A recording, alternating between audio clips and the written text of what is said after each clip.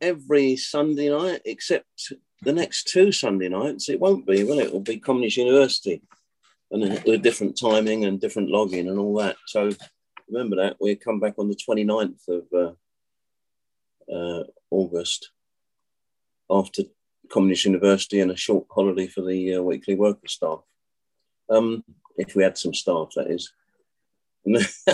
So it's an online communist forum organised jointly by CPGB and Labour Party Marxists. And tonight we've got Kevin Bean giving the political opening, after which we'll have open discussion. Kevin, over to you. Okay, thanks, Stan.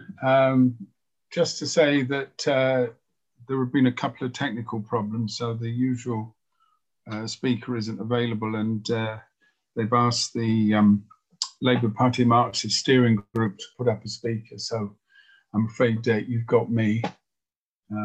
Anyway, it used to be called the silly season, and it was always a period in which it was deemed that not much was happening in politics in the world, and the papers could just run stories about the weather, either record-breaking temperatures or a bit of a summer washout.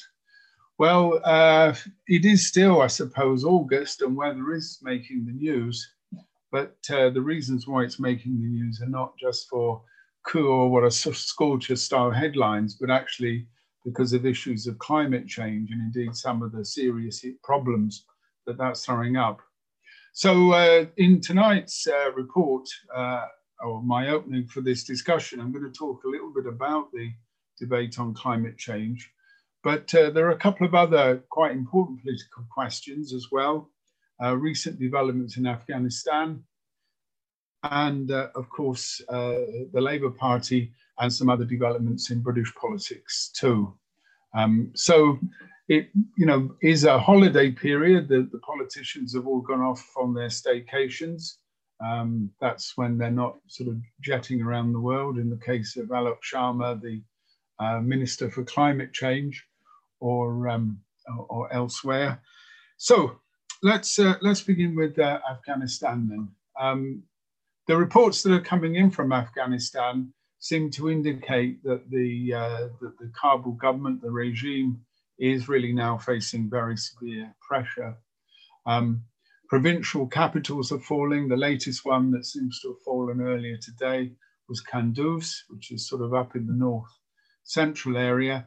And as with the capture of some of the areas on the western border with Iran, and also with some of the other border areas towards Turkmenistan, these are all quite important communications routes. Fighting's also still going on in other important cities. Kandahar is another one, Herat, and it seems that these places will fall to the Taliban in a matter of days. The rapid pace of the Taliban advance, I think, has taken a lot of people by surprise, and it throws up, I think, some quite important questions about the future. The rapid advance of the Taliban was coincided with the withdrawal of American and British troops. And although this was scheduled to be completed by the symbolic date of September the 11th, it was in effect pretty well completed last month, leaving only small groups of American, British soldiers guarding embassies and other areas in and around Kabul. And of course, as these troops withdrew, then the Taliban were able to come in. And despite all the talk that the Afghan army was well equipped, it was well trained, and that indeed it was well organized and would be in a position to resist the Taliban, it seems essentially to have collapsed in many areas. Again, it's very difficult to get accurate reports, and if you rely on the media, or certainly the English-speaking media, some of the international media, it does seem that numbers of government troops have either defected or simply voted with their feet. They've decided that it's probably better not to resist the Taliban and, in a sense, join the winning side. I suppose why this is significant for any discussion is that if the supporters of the government have pretty low morale and indeed are not really prepared to fight and indeed will go over to the enemy, then that means that the regime lacks really the popular base to continue. And although there's plenty of talk that Allied air support, in particular the Americans with their B-52 bombers, will be able to drop large amounts of bombs on the Taliban, really there's no substitute for not only troops on the ground, but perhaps more important, political support on the ground. As we all know, often small forces, if they have high morale and above all a commitment to fight, can actually turn the tide. And I suppose what we're seeing here is very reminiscent of other wars in Iraq and in Syria, where government forces simply melt away in the face of a determined and very effective enemy. So we have then, I think, a regime that's tottering. And despite the arguments of many Western governments that this regime can continue, it does seem, I think, to have limited support. What support it does have seems to be in the cities, and in many ways it's a rather desperate support, a support of people who realize that if the Taliban return and take over the cities, then many aspects of the sort of lives they've been living, the sort of jobs they've been doing, are going to end. And indeed, in the areas that the Taliban have taken control, they've often executed important supporters of the regime, or in some cases have clearly attempted to sort of turn the clock back towards their particularly reactionary forms of Islamism, with the reimposition of restrictions on women, the ending of certain education, and above all attacks upon people like teachers, health workers, and journalists and reporters, and indeed in a noteworthy case, the murder of a well-known Afghan comedian who sort of satirized them. So the Taliban do look to be in the ascendancy, and it looks, I suppose, on the face of it, as if this government can't really go on. It's interesting that in the various interviews that the Afghan government have given, various advisors and indeed people involved with their strategy, they've tried to talk up, their position. You wouldn't really expect them to do anything else, but they obviously feel isolated. In the words of one BBC correspondent, they feel friendless. The Kabul government doesn't have any important supporters who are prepared to put troops on the ground, and they're having to rely upon this air power. And that, of course, is rather limited in terms of effectiveness. It can certainly slow the advance, but in terms of really regaining territory, not really very likely. The other strategy that the Kabul government's put forward is a so-called consolidation, which again reminds me of those phrases, those of us who have ever been interested in the history of the Second World War, the so-called strategic retreat or strategic withdrawal. In other words, that you're retreating in order to regroup. Although I don't think the word retreat was ever used, it was more a strategic regroupment, which usually meant surrendering large amounts of territory to the enemy. But the idea is to consolidate forces in the towns and the cities, and to try to end the idea that they can control all of the territory. I mean, that's always been fairly nominal, simply setting up, say, a customs post or a border post or a command post in a territory, running up the flag and then saying we control it, when in effect, the area you control is only around the post itself. Will this work? It may slow up the advance, but as we've seen with the capture of the provincial capitals and with the fact that the Taliban are moving into all sorts of different parts of the country, both in the western provinces, but also down into the south and into the north as well. This would suggest that the government may well be able to hold on to some strategic points. But in the urban fighting that's gone on, we see some of the same phenomena of forces melting away or of being easily overrun. Why I stress the morale question is, I suppose, part of the wider significance of Afghanistan. Comrades will remember that in the late 1980s, the early 1990s, once the Soviet Union had withdrawn its forces, and indeed even when the Soviet Union was in the process of disintegration, the PDP government in Afghanistan was able to maintain a degree of resistance to both the Northern Alliance and the Taliban. It was in a position, again, because I think it was, although it was very beleaguered, it had a few friends, and indeed the United States and others were supporting the anti-government forces. It still had a degree of popular support, particularly in the urban population amongst some sections of urban workers, members of the petty bourgeoisie and so forth, who saw the government as offering some form of progress. The reforms that had been carried out by the PDP government still, in a sense, offered something. Now, that morale was very important in slowing up the disintegration of the regime. Didn't stop it in the end. But here, in a sense, the hollowness of this regime is really exposed to all. The other sort of morale factor, though, is, of course, the impact that this will have on the standing of the United States and indeed of their allies. And indeed, what it will have on the geopolitics of the region.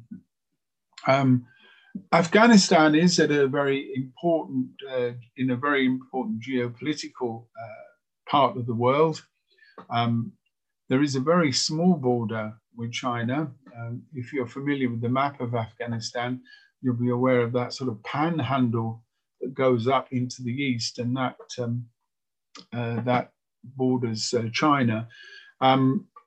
In terms of real sort of impact, though, China does have a strategic interest in the stability of Afghanistan, particularly should it prove to be some sort of base or some sort of support area for an Islamist movement developing in the Chinese Western territories, the areas populated by Uyghurs. But that interest in stability is also linked to its wider interests, particularly in relation to India and to Pakistan. And of course, Pakistan is a key player in this. In many senses, the Taliban operated and were, in a sense, supported by sections of the Pakistan government. And so their interests will, I think, become very interesting. Their position will become very interesting in the next few weeks and months. Likewise, Iran to the west has an interest in not allowing this area to completely fall into civil war and to disorder, particularly as, again, it could fuel instabilities within its own border. And likewise, Turkmenistan and Uzbekistan to the north also have interests there. And of course, other powers will also want to stabilize this situation. And there are certain dynamics heading in that way. One thing I think we can be clear about is that the current regime won't continue indefinitely. It's likely to fall. It may fall, I think, before the autumn, or certainly before the winter. But the form of any new government, I think, will be uncertain. The Taliban have been taking part in negotiations in Doha, and these have had a rather stop-start existence, with possibly the Taliban using offers of some sort of compromise, for example, of coming up with what one BBC correspondent described as a form of power sharing, in which the Taliban would take part in the government along with other parties. There would be some exclusions and indeed some restrictions, but that the Taliban would in a sense get some position in the government. And they would do this on the basis of the territory that they'd already gained. So that's one possibility. Another possibility is simply that the Taliban will allow the regime to collapse. They will advance so far, and in a sense, by threatening the regime, capturing particular territories, they will let the government sort of implode. Again, a very well-known military strategy of letting your enemies fight amongst themselves, and letting the government disintegrate, and to allow you then to walk in. The other fear, and it again came last night with the message from Western governments to their citizens living in Afghanistan, and indeed some of their own officials, was that anybody not having urgent reasons to be in the country should leave. And indeed, there are some reports that some countries are pulling out their embassies or are scaling back their operations, and that we might see the famous helicopter scramble out of Saigon, which of course is indelibly imprinted on the minds of American strategists and politicians as a very humiliating, very humiliating retreat. And as many British Tory politicians and also various military figures have argued that this withdrawal, really sort of scuttling out of Afghanistan with their tail between their legs, if you can scuttle with your tail between your legs, it's a very difficult maneuver, but just getting out as quick as you can, will, in a sense, demonstrate the inability of the West to fulfill any type of project or any type of mission.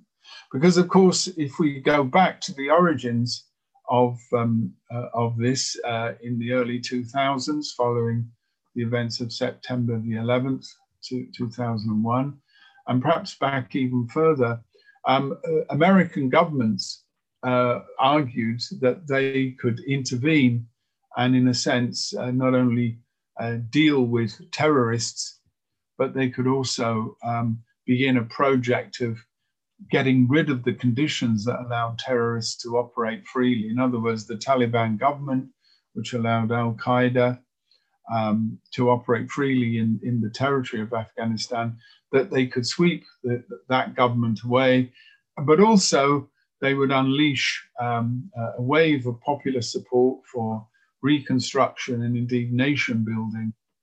And of course, in a system that is dynamic, a system that is progressive, can often, enthuse, mobilize masses to, in a sense, rebuild or remodel their society. But the failure of the United States to do this, and indeed its inability to do nothing more than to sort of hold very strong points with large numbers of troops and materiel, to hold on to those, and then when they fail both to build any type of viable nation, but also they even fail to curtail the military threat of the Taliban. And the Taliban simply, simply continue. As one American general pointed out, really sort of, I suppose, talking about the perspective of what they saw of the perspective of the Taliban. They said, well, we, the Americans, have the watches, but they have the time. In other words, that they were quite prepared to continue a campaign over the long term, and in a sense wear down the NATO troops, the American troops, and in that they've succeeded. Because the Taliban's project is not, for example, linked to a real project of nation building or indeed of national liberation, I think the wider political impacts are not comparable, say, to the Vietnam War, when a national liberation movement was linked to the old official communist regimes, was seen in a sense within the wider Cold War perspective. And so the American defeat then, fitted into that, and it did put the United States very much on the back foot for a period of time. But it still would be a very significant defeat, I think, for the United States. And just to repeat the points made by a number of British conservatives and military people, which have been repeated again today, that this really is a blow to the prestige. Particularly, I think of those military who believe that their firepower, and particularly their superior technology, could, in a sense, create facts on the ground. And as we can see, it's the degree of popular support. Probably the Taliban don't, insofar as we can see, don't have widespread support. It's very clear that in the towns and the cities, many people are fearful about what's going to happen. But it's perhaps more so that people don't see anything positive in the government in Kabul. And so I think what we're likely to see is its collapse. We may also see, I think, fragmentation. We may see, in many ways, the sort of partition of Afghanistan. There are different ethnic, to a certain extent, linguistic groups as well. Very clear differences between the north and the south, with areas in the south being quite linked in cultural and ethnic terms to Pakistan. And so it's possible that local leaders may set up, and we may then see the fragmentation of the area. But that's really all, I think, to be sort of determined. And so from that point of view, we will just have to wait and see, and wait for the next regional capital to fall, and to look for the next attempt to halt the advance. But the perspective for the government doesn't look, I think, very good at the moment. The second strand that I want to talk about is climate change, which of course is it is very much linked both to British politics, but also the global situation. And I'm sure comrades have been following this, and particularly the proposals coming out of a report, the Intergovernmental Committee on Climate Change. And this body is in a sense preparing a report in the lead up to the climate change conference, which will be held in Glasgow in the autumn. And the issue does interlink not only with what's happening in the world, but also with the Johnson government's own policy at home. Obviously, Britain is hosting the conference, taking the lead, and is trying, apparently, to come up with some sort of compromises, some sort of ideas that can reduce the rate of change in the climate. We've had plenty of graphic examples of changing climate patterns.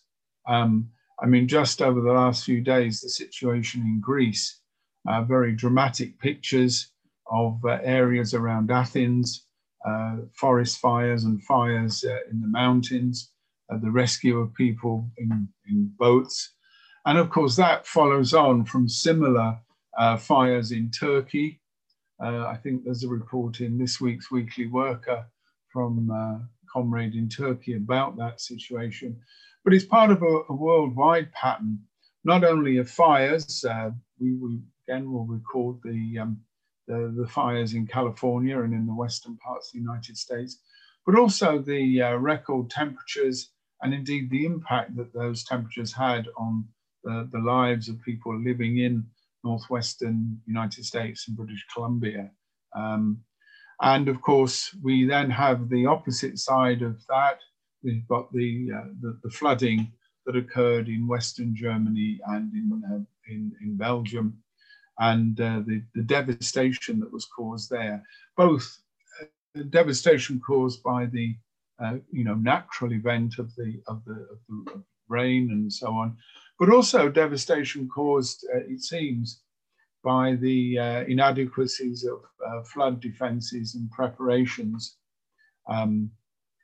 for flood, to prevent the floods.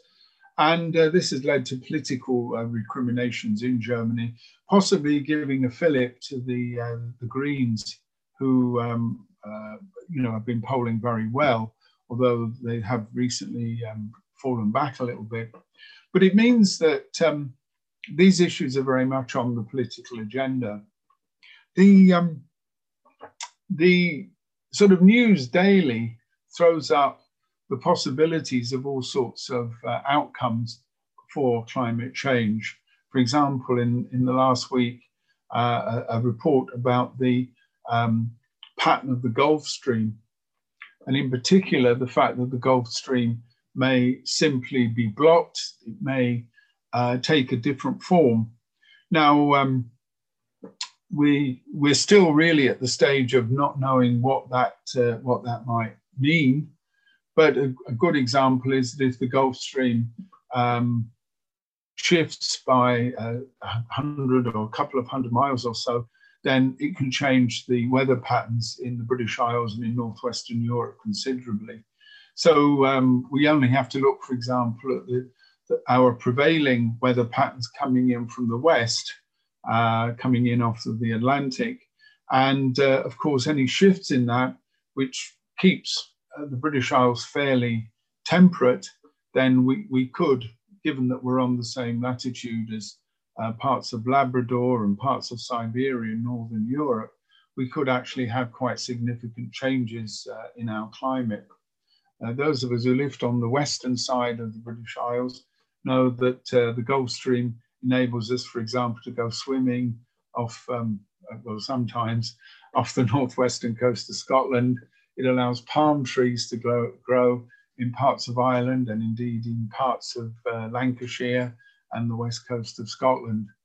So it gives us quite a temperate climate. And of course, the possibilities of that changing, and just one sort of small example of that.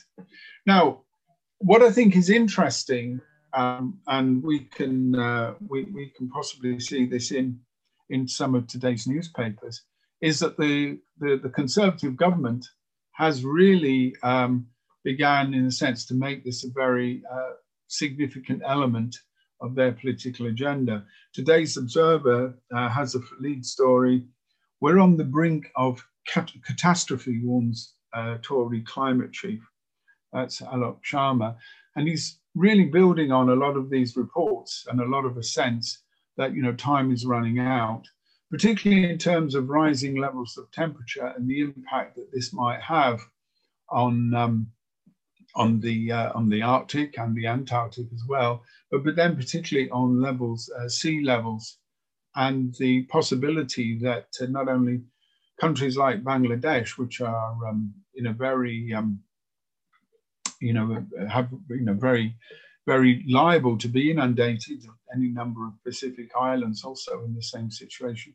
But even larger cities like London, which have a flood defences, again, a recent report suggests that the number of times when the flood barriers have been up in order to deal with higher tides and so forth, it has in fact increased.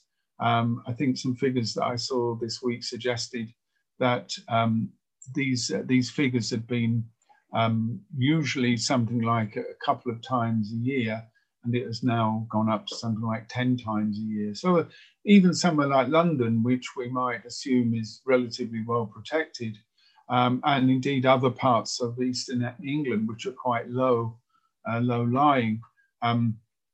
I wasn't actually alive at the time, but the flooding in Eastern England in the early 1950s was well remembered when I was growing up in those areas of North Kent where there had been flooding and in loss of life. So the impact of climate change has, I think, become now a major political issue.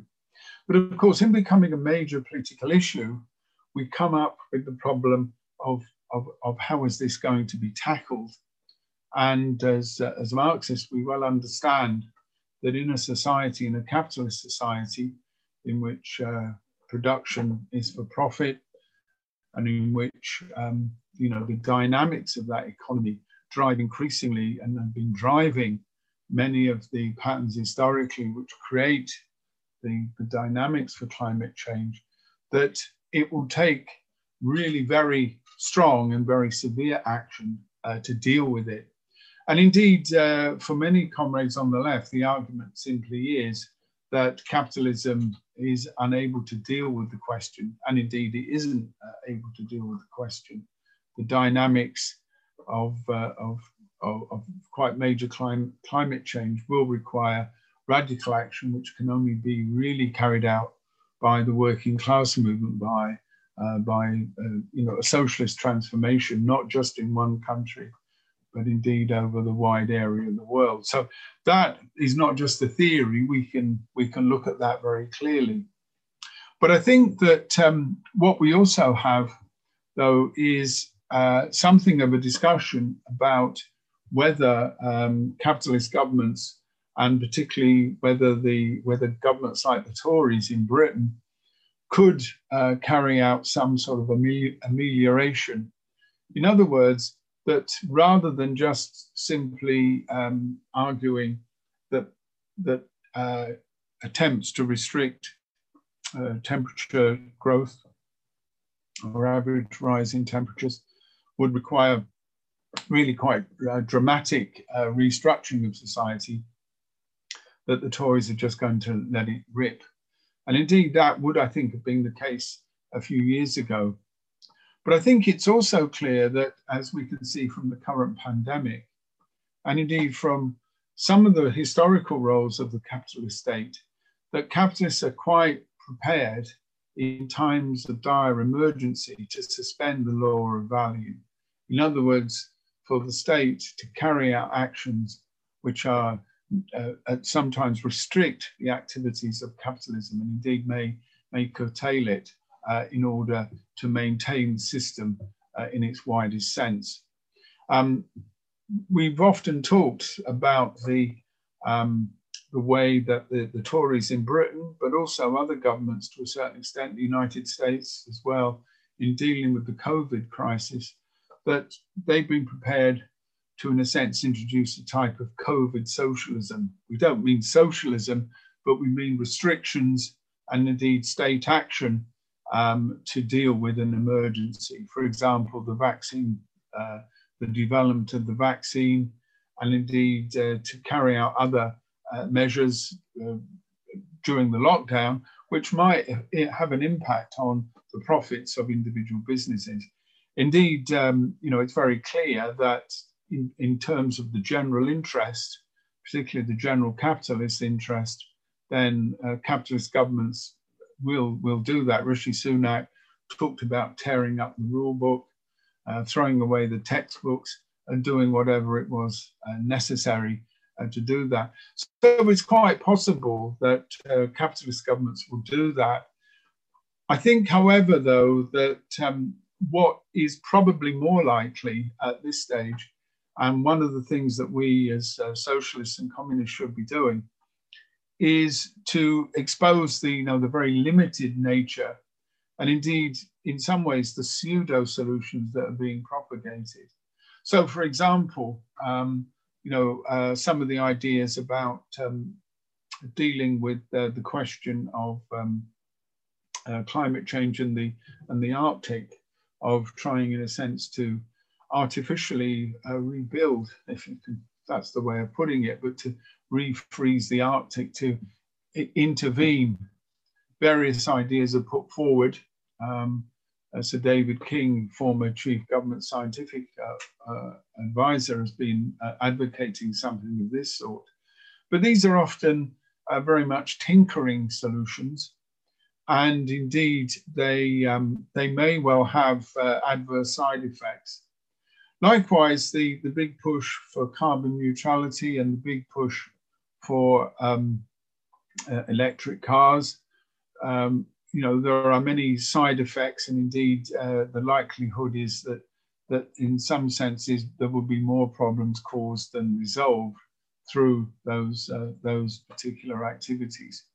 So we have, I think, not only to argue for real action, but also to be aware of the dangers of pseudo solutions. I think we've also got to be aware of another tendency which often comes out, and that is to regard these issues as being simply individual moralism. So that, for example, if we alter our individual behavior, if, for example, we change our diets, or we drive less, or we don't go on foreign holidays, or indeed in its more draconian form, amongst the more Malthusian and indeed anti-human advocates, that we, in a sense, sacrifice sections of the population. I don't mean that, a murder program, but a type of Malthusianism which says that there are too many people. But indeed, it's human beings that are the problem. And of course, our approach is not to regard the situation like that. Our approach is to talk about the relationship of man and nature, and to talk about the reconfiguration of that relationship. But our program, and in particular our defensive and minimum program, must always be focused on that. It's also clear that given that the chances of world socialism are limited in the next year or two, not on the immediate horizon, and given the fact that these problems are global, these are international problems, and that in particular climate and other systems are interlinked, that the actions of governments or the actions of one area can have a tremendous impact in areas far away, that this does require international action. It also means, though, that we cannot ignore it, and we, I think, have to develop not only a minimum program that defends the interests of the working class, and by doing so defends the interests of general humanity, but we also have to realize that the protest politics, and undoubtedly there will be protest politics around the climate change conference, or indeed the sort of pseudo solutions, both on an individual level and on a level of individual countries or of particular sectors of the economy, that these are not sufficient. And there's an argument for the socialist transformation of the planet, and the restructuring of society, and again, really quite radical change in restructuring and reorganizing society, then this problem will not only not be ameliorated, it will actually get worse. So we do have, I think, a prime example of where there's a contradiction between the needs of the working class and indeed of humanity in general and those of capitalism. And our ideas must be those of not just simply protest, but of real transformation and real defence of the interests of the working class. My last area is to talk about an area that is possibly close to my heart as member of the Labour Party Marxist Steering Committee, and that is the development of the Labour Party. Again, if Boris Johnson is and his climate people are having a bit of a silly season, well, Starmer's in the same position.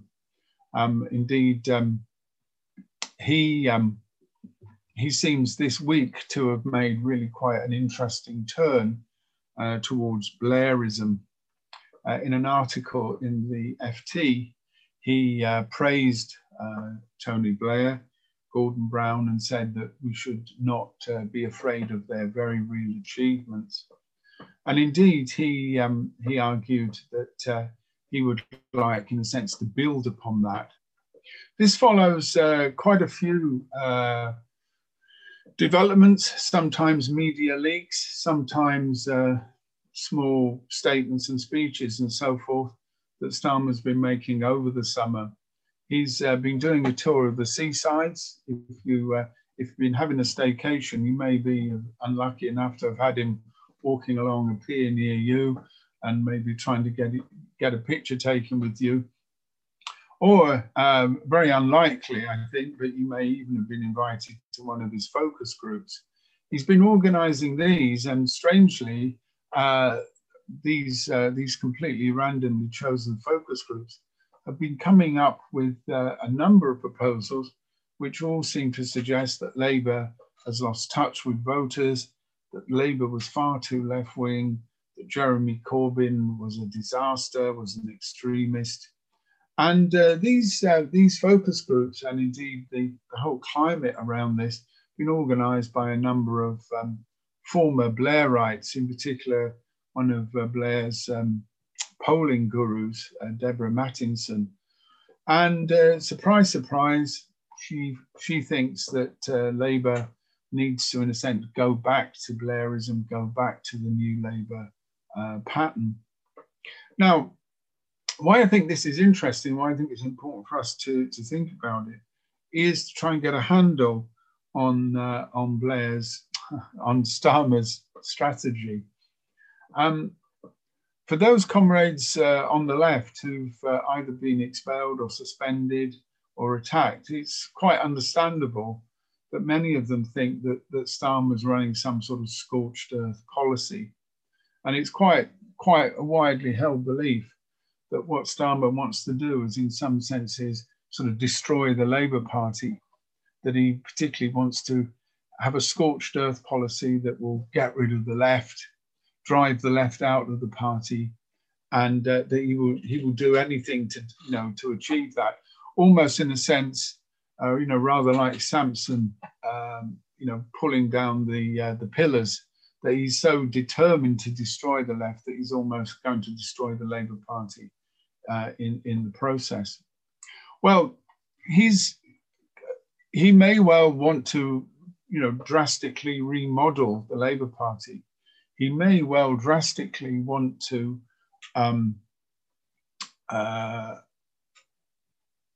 build or increase the role of the influence of the leader. He may well want to do all of those things. But what he doesn't want to do is to do that at the expense of getting elected. Starmer is a career politician. He's very much part of the establishment. He's probably, in his own way, given his role in the law, probably more a pillar of the establishment than Blair was before he became Prime Minister. So Starmer needs to demonstrate both to the ruling class and indeed to sections of the electorate that he thinks he needs to win over.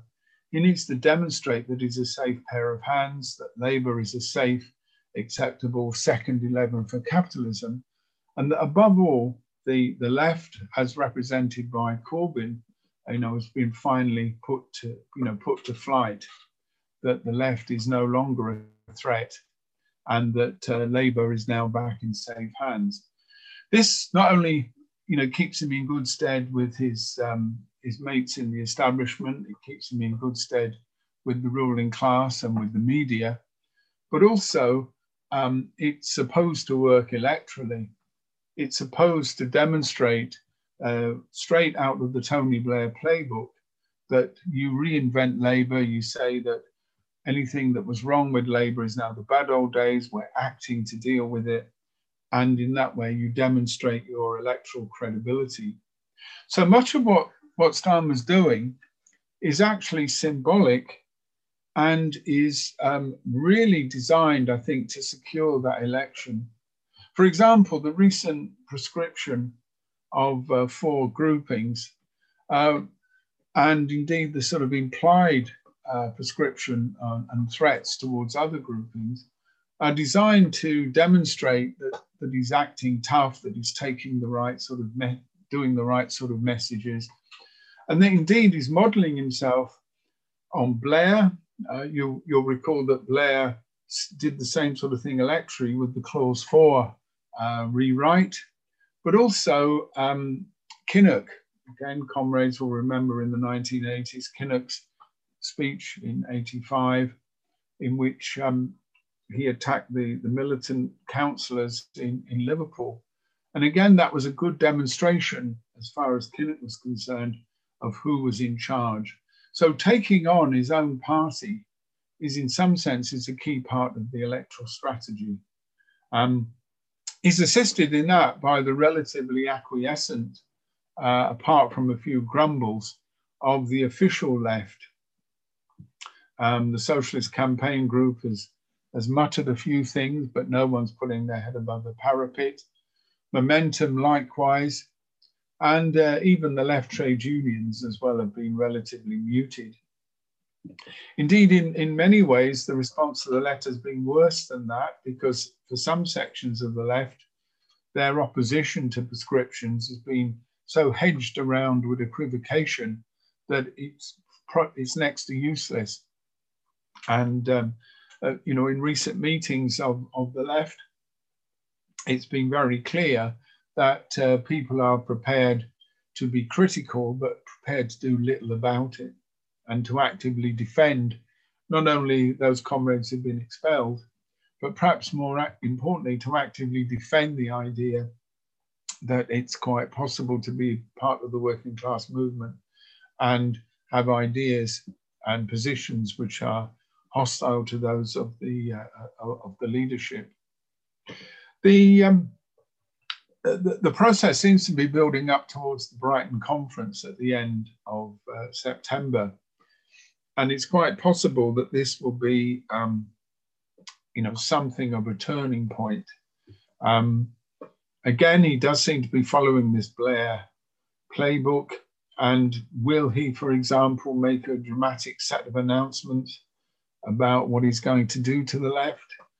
Will he possibly, call for or get the expulsion of Jeremy Corbyn? Will he launch further prescriptions? All very unclear exactly what he's going to do. But I think what is being done is, at this stage, really more symbolic than real. As far as I'm aware, talking to comrades on the left, none of the groups that have been prescribed have had any of their members expelled. Many of them already got expelled members, of course, but there have been no fresh waves of expulsions. In other words, that is something that can be held in reserve. He's made his declaration, he's got his headlines in the papers, but the wholesale purge hasn't yet occurred. It may well come, it may well build, but he can also use the threat of a purge as a way of, reining in and controlling official groups like Momentum, like the Socialist Campaign Group. In terms of his wider strategy, I think a certain amount is going to depend on the Unite election for the new General Secretary, which takes place or it ends at the end of October, I think about the 25th. And if he gets his favoured candidate Gerard Coyne, a right-winger, elected, then in a way the position of the left will be really severely weakened. The fact that there are two left candidates standing against Gerard Coyne means that there's a split left vote, I think is really disastrous, and will, I think, then strengthen or increase the possibilities of Starmer getting his way, of Coyne being elected and Starmer getting his way. But again, still all to play for in that one. Starmer's long-term aim, I'm sure, is to try to consolidate his hold. It may also be that he is looking for some form of alliance, some sort of electoral deal, even some sort of remodeling of Labour, in the phrase, the de-Labourisation of Labour, weakening the union link, doing the same in terms of parties' democratic structures, and essentially concentrating power in the hands of the officials and in the Parliamentary Labour Party, turning the Labour Party into a version of the American Democrats with that same sort of organisational form, with a very limited grassroots, really just a set of cheerleaders who will provide a crowd, perhaps a few leaflet deliverers, sort of stage army, for the leadership.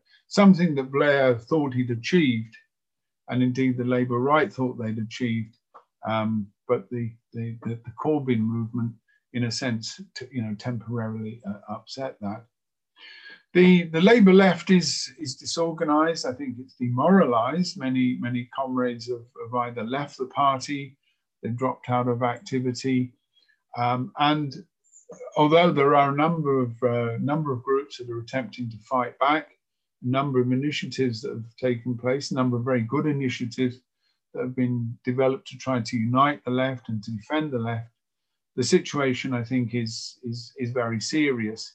We are in a weak position, and we will need to mount a very serious fight back, and the conference will be an opportunity to do that. But of course, the real weakness is that official left, particularly the Socialist Campaign Group of MPs and Momentum, who still have a degree of support, but still, in a sense, wish to keep their heads down. Their focus is very much on their personal careers. It may also be that their perspective of simply concentrating on electoralism means that they always make concessions to the Labour right, that they, in a sense, go along with that. That is in many ways one of their sort of historical flaws. So, coming up to the conference, a very interesting period, and we will see more leaks, I'm sure, coming forward. But these will be part of a strategy, and given what we can determine of that strategy, one that isn't really just going to go away, one that isn't just focused on the left, but is actually focused on Starmer becoming a Labour Prime Minister. He may well think, just in conclusion, that he's perhaps wind is turning in his favour. The strategy that he was adopting was in some ways to try and keep quiet, responsible opposition, and hope that the government would sort of fall apart. And, he may well see a tide beginning to turn in that way. Johnson's opinion poll ratings have fallen. And indeed, the current divisions within the cabinet between the Chancellor and the Prime Minister on public spending, on taxation, on NHS funding, on social care funding, might indicate that this government has got more divisions. And in fact, it's had a sort of lucky run, and that that could come to an end. The reports in today's papers about angry disputes between Sunak and Johnson could be an indication of that. It was also, I think, interesting. that the various leaks about splits and so on, with different sides giving their briefings across the papers, all I think show something a little less confident and a little less united. The vaccine bounce may be going, the uncertainties not now about how COVID and the post-COVID period will be dealt with, the end of the furlough scheme. All of these things, I think, mean that as we go into the autumn, we could be in for some political uncertainty at the top of the Tories. We're likely to see more rows. We're likely to see more occasions, I think, for Johnson to go Tonto as it is. That's a new one on me. I always thought Tonto was the Low Rangers sidekick, but apparently it's a phrase meaning we sort of went mad or ballistic, sort of crazy or whatever. Anyway, so more chances to go Tonto for Johnson and the Tories, and also more chances for Starmer then to come in as the safe pair of hands. If Starmer thinks that he's going to repeat the Blair phenomenon, I think he's very mistaken. It's not just a case of reading Tony Blair's books, which are my constant companions and which I gain great inspiration and insight from. Remember that Blair not only was operating in a different period in the 1990s, but the ruling class were quite prepared to allow him to come in with a tired and divided Tory government. And the economy was in a very different place. And indeed, the world situation was very different. So simply pretending to be Tony Blair is not going to get you elected. And it's certainly not going to be any answer to the problems facing both British society and, more importantly, the British working class. Anyway, that's my report, comrades. So I'll hand it over to Stan from there.